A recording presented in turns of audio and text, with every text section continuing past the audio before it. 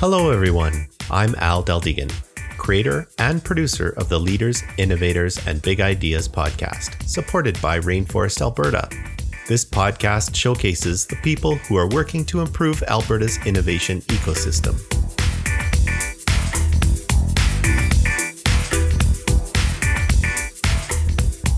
This episode is hosted by Michael Hayward. Michael is a customer experience and marketing professional who is known for crafting exceptional customer experiences. Michael brings stakeholders together and develops a shared view of the customer's journey to help them understand how they can contribute and make an impact. Now Michael is embarking on an entrepreneurial path, seeking to help people access mental health supports more easily and with better outcomes.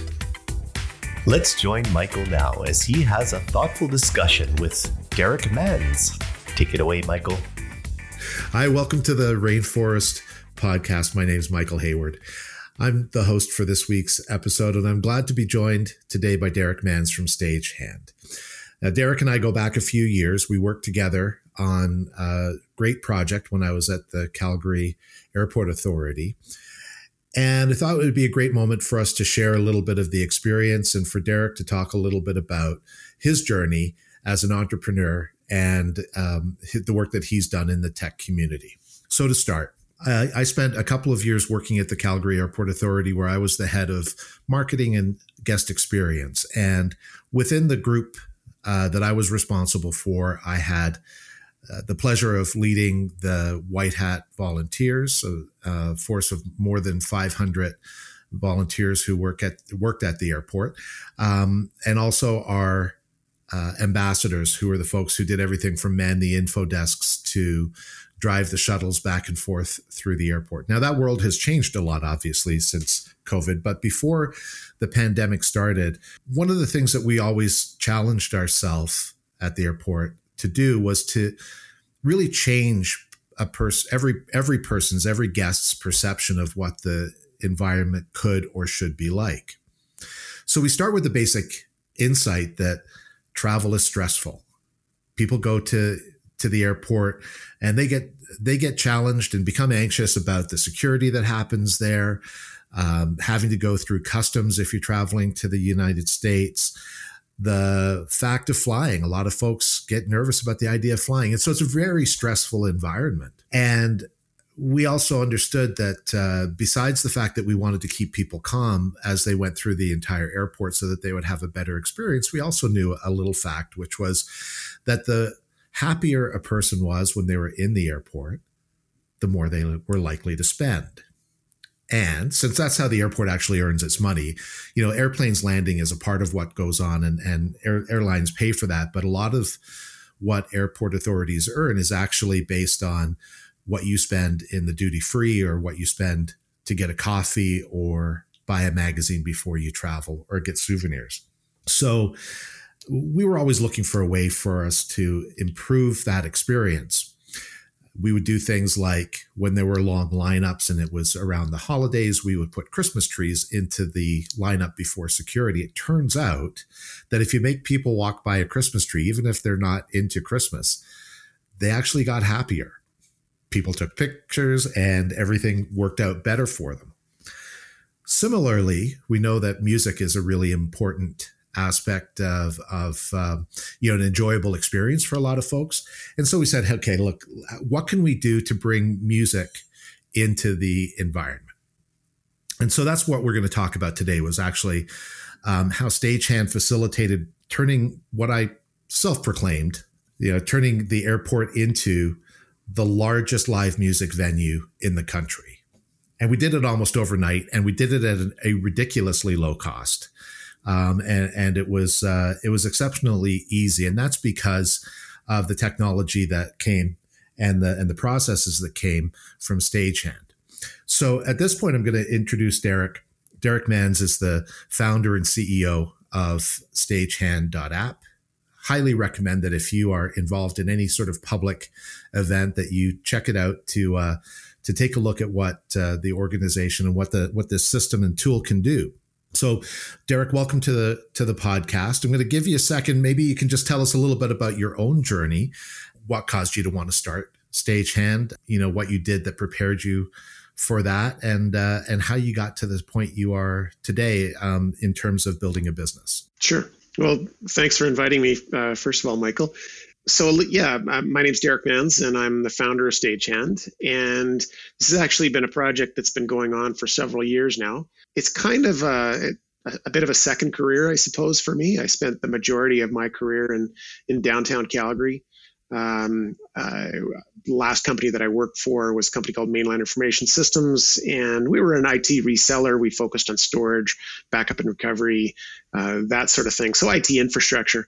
But ironically, where Stagehand came from is it came out of my personal life. My wife and I are both engineers, and ironically, we have 3 daughters who are all talented dancers. My oldest is currently trying to make a living as a dancer in New York City, which I'm sure you can imagine is a challenge during a pandemic. My youngest is just about to head off to Toronto to begin her BFA in dance. So it was through seeing my daughters and not just their skill, but the opportunity that they had to work with the local arts community and how much talent was out there.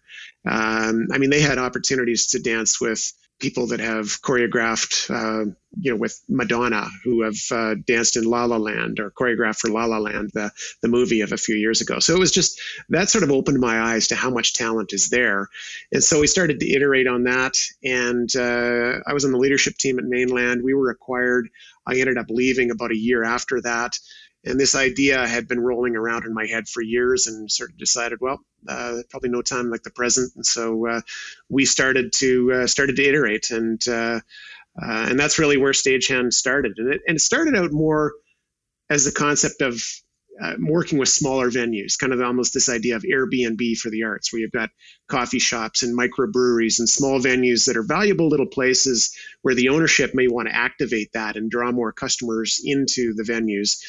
But they themselves are not part of the arts community. They're not music bookers. And so that really is where it started. And then things sort of evolved when we started to work with you at the Calgary airport. I like thinking of the airport as a small venue. It's not really a small venue, of course. It's very, very large, right? And actually, we had a conversation a few weeks ago that reminded me of something that I actually had totally forgotten, which, Derek, was when you said to me that the first point of contact that you made at the airport was you reached out to me. Now, in truth, I completely forgot that you had reached out to me at any point along the way at the beginning of this. And I think what that says to me, this is actually a typical kind of a scenario. So I'm on the executive team at the airport, and not on purpose, but what happens is when you have a title like that, a lot of people reach out to you. A lot of folks are trying to sell you stuff, and that's normal. One of the things that I would always tell myself and I kind of remind myself when I'm in the other side of this conversation is that folks who are in that role are generally trying to solve problems. We all on the executive team would think of ourselves as problem solvers.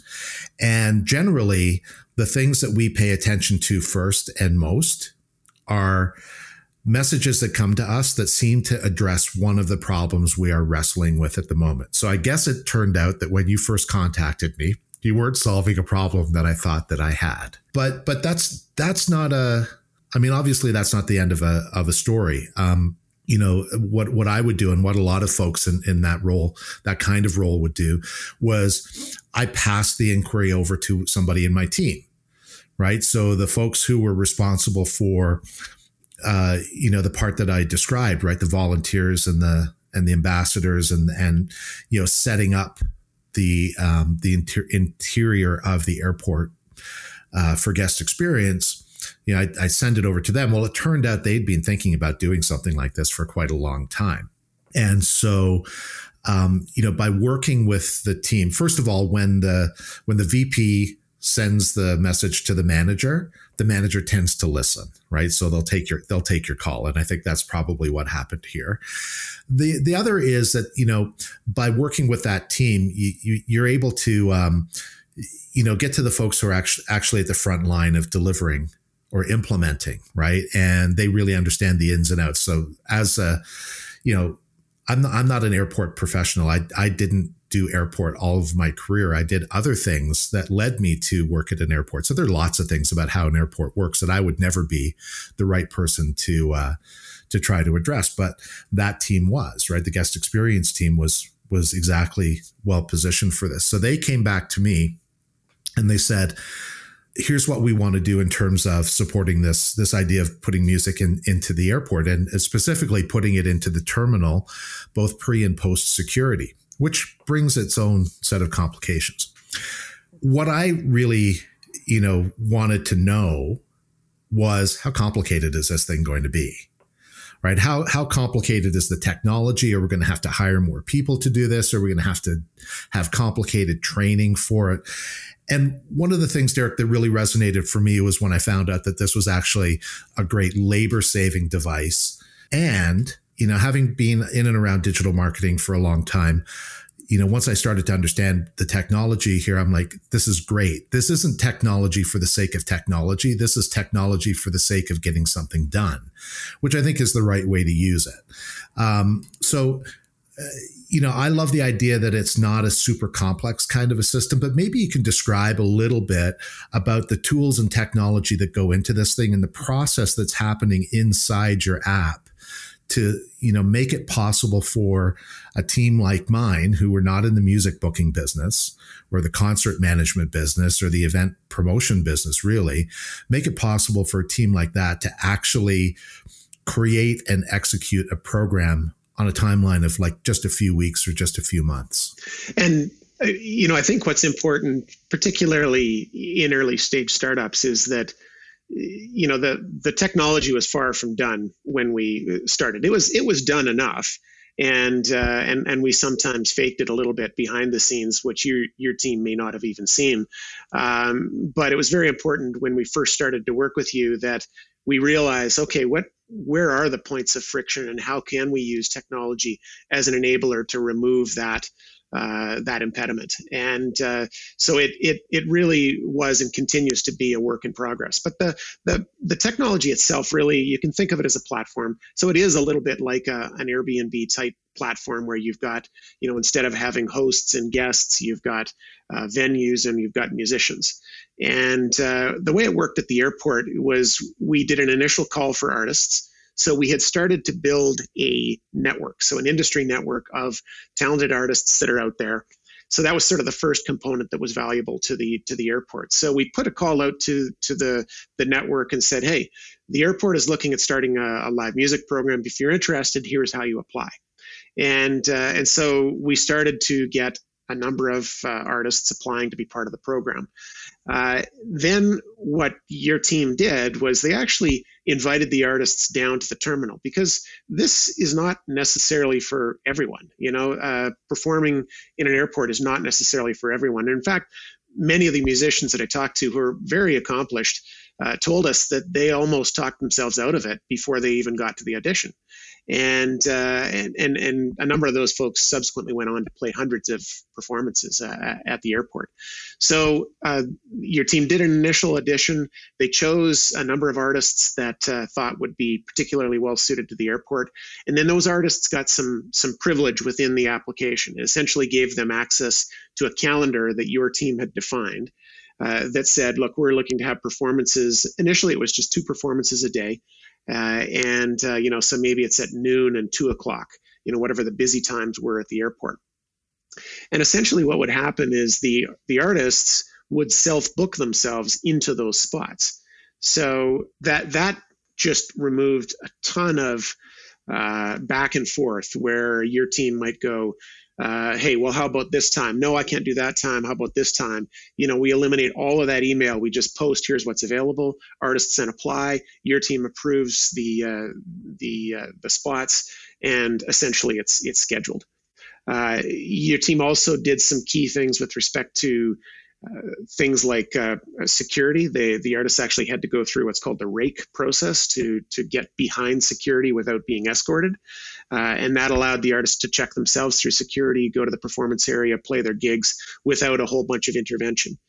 We integrated things like honorariums so that would be paid to the artists automatically, because again, the airport staff tends to be very busy, and this evolved to the point where we were sometimes doing 6, 7, 8 performances a day.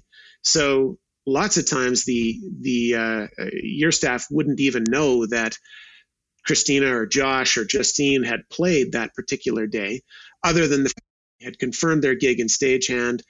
Your folks would get a notification. Josh has finished his gig. She can click a button and Josh gets paid.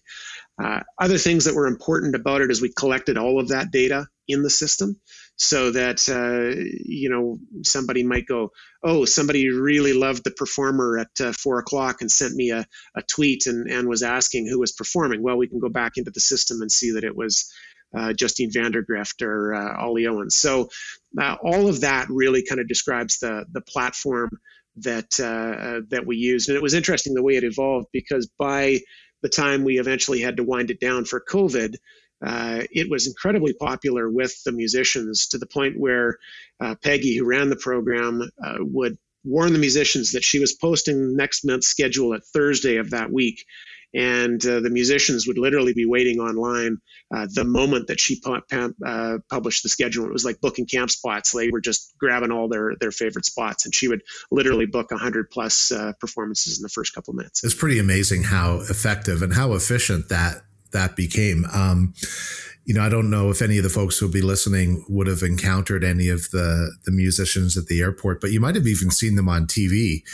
I know we had one impromptu session happen post security where you're gonna have to remind me the name of the fellow. It was Afro Man. He was in town to play with Snoop Dogg at the Saddle Dome. Right. So he was on his way out, I think, leaving the city, and he wound up doing an impromptu set with the musician that was playing in the concourse. That made the news.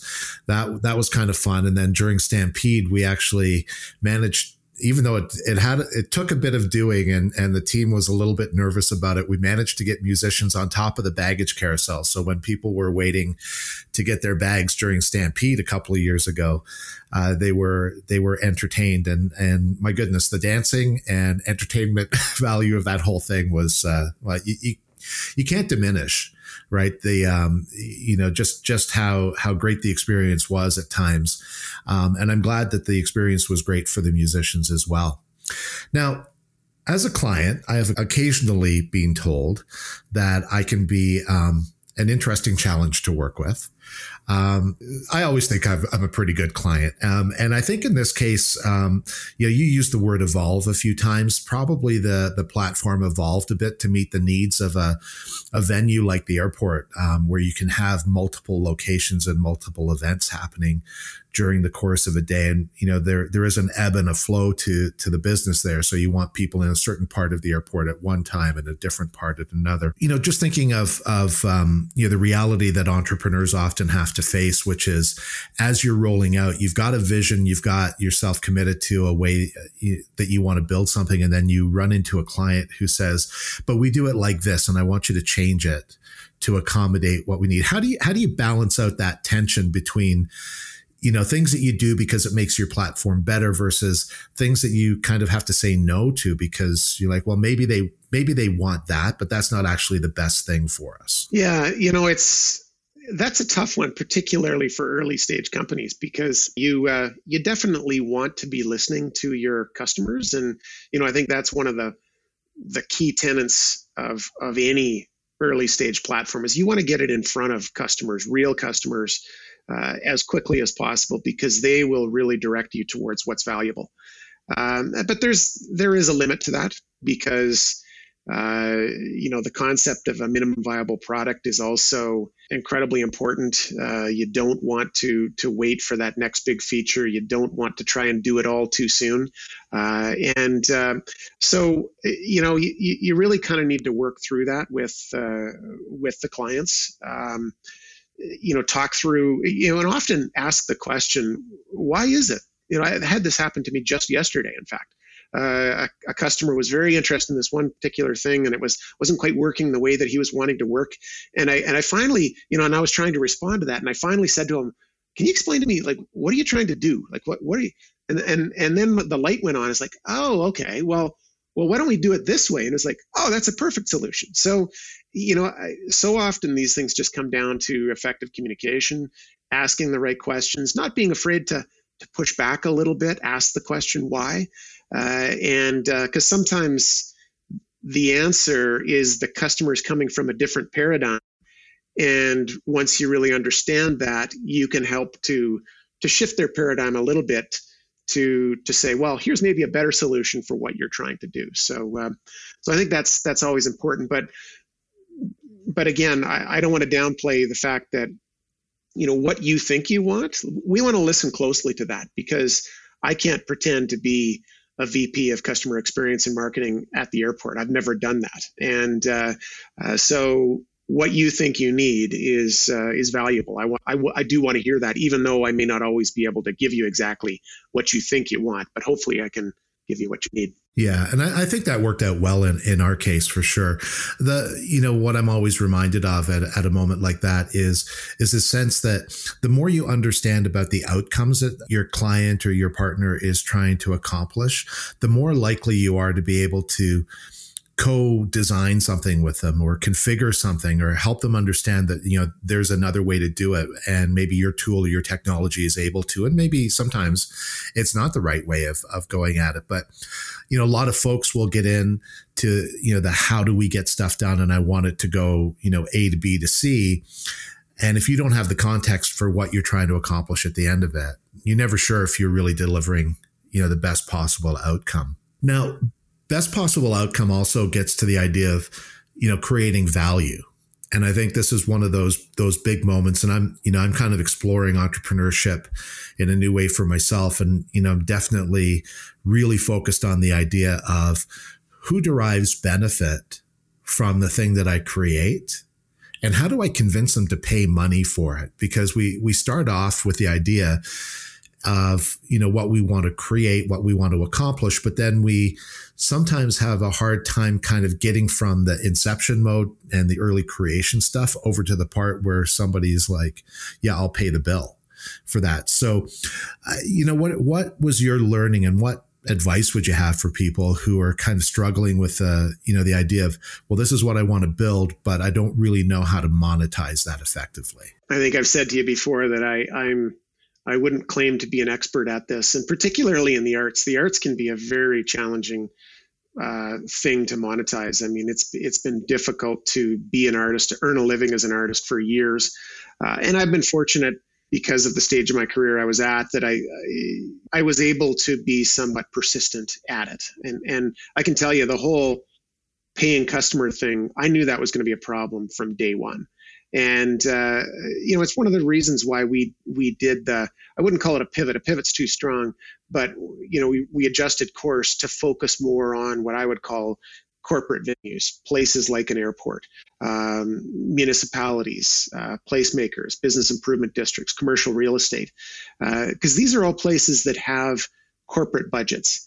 The challenge that you have with small venues, as much as they're some of the best people that you'll find anywhere. The people that own and run the coffee shops, the microbreweries, the clubs, they're wonderful people, but they tend to be spending their own money. So when you're looking for them to buy something new, spend money on something new, they're often spending it like it's their own money, because effectively it is their own money.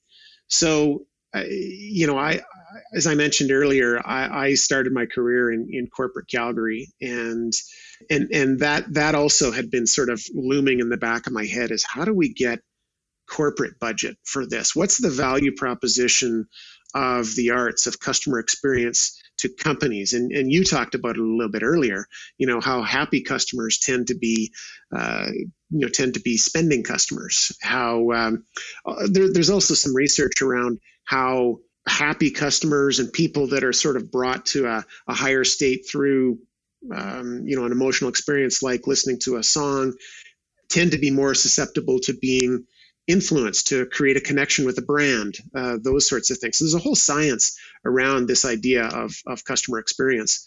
But there's also a science around the idea of placemaking, and again, I kudos to the Calgary Airport, because you folks you got a beautiful facility, and so it was great that you were spending the time to focus on programming and not just adding additional capital expenditure. I know there was lots of money that went into the capital expenditure, but the fact that you spent the time and effort on the programming was great as well. So that, I think, is what a lot of placemakers could take a page from your book in that regard, because some of the most experienced placemakers will tell you that it is all about the programming. So that's, I guess where I'm going with that is placemakers tend to be municipalities. You look at what's happening in the city of Calgary right now. A lot of people, they're spending a lot of money to make the downtown core, a better place where people want to live, work, and play. And that's really the definition of placemaking. And municipalities, again, corporate budgets, those are the types of budgets that we want to go after. So I want to start there, looking for that corporate budget. I still want to serve the small, the smaller venues, because I think that really kind of fills it out. But it's more of a land and expand type approach where you find that corporate budget, you find a beachhead customer that allows you to be in a city, and then you grow out from there into some of the other places that maybe aren't quite as economic, but are also important to the community at large. Yeah, I think that's a great point. I mean, finding an anchor client or an anchor tenant, and if you think of it in real estate terms, is always an essential thing, right? Because once you get that core client in place, it gives you the flexibility and the durability in your business to be able to expand to those smaller players who, had you started with them, you might not be able to make a go of the whole thing, at least not quickly enough to make it viable. Derek, I think this has been great. I really appreciate you sharing some of your story around, bringing Stagehand to market. And, we've had a great partnership, and did some great stuff at the airport. So I, thank you for that. Maybe just before we go, if you think about the audience of young entrepreneurial types who are, casting around, trying to find that first business idea, or, working on an idea that they'd like to bring to fruition, but they're not quite sure yet about it, or maybe they are sure and they're working on their plan. If there was like one piece of advice that you would give somebody when they're starting out, now that you've had a few years of this and you look back at how you started, what piece of advice would you give people as they embark? I would say talk to as many people as you can. In particular, talk to as many of what you believe to be your customers as you possibly can. I see so many folks, and particularly, I don't want to stereotype, but sometimes if you're a technical founder, and you're a little more introverted, it's not necessarily the most comfortable thing to be out, cold calling the VP at the airport, or the executive director at the downtown organization, or somebody at the city. Those things don't necessarily come naturally, but they pay off in spades. And you'll find that if you don't do that, you may end up building something that really isn't, that you thought it was relevant, but the customer doesn't. So I think that's the best piece of advice, is talk to as many customers as you possibly can. I think that's good advice. And having been a customer, I would, sort of add to that, as you're talking to customers, don't just tell them what you're thinking of. Ask them what they're doing. Ask them what's on their mind, what challenges they have day to day, or year to year that they're always trying to address. Because the more you understand about the nature of the businesses that you're trying to sell to, the better off your message is going to be, right? And you'll figure out how to match up what it is that your vision says, I want to create, with what they've got as, challenge or problem or opportunity that you can then fit into. Thanks, Derek. Really appreciate it. Folks, if you haven't already done it, check out stagehand.app. Go ahead and use the service as much as you can, which would be a great thing. So Derek Mans, thank you very much for spending some time with us today. I'm Michael Hayward. This is the Rainforest Podcast, and thanks for listening. We'll see you again. If you haven't already, visit rainforestab.ca and sign the Rainforest Social Contract. Become part of the inclusive, silo-busting, sector-agnostic, all-industry, open-sourced, ego-shrinking, ecosystem-building, entrepreneur-focused, wide-open social barrier-smashing community known as Rainforest Alberta. This episode is brought to you by Community Now Magazine. Engage, inspire, educate together. Music for the show was created by Tony Del Deegan. Please be sure to share this episode with everyone you know. Also, don't forget to come by and say hi at the next Rainforest event. Let us know what you think of this podcast. If you're interested in being either a host, sponsor, or a guest of the show, send me an email at rainforestpodcast@gmail.com. Thanks for listening.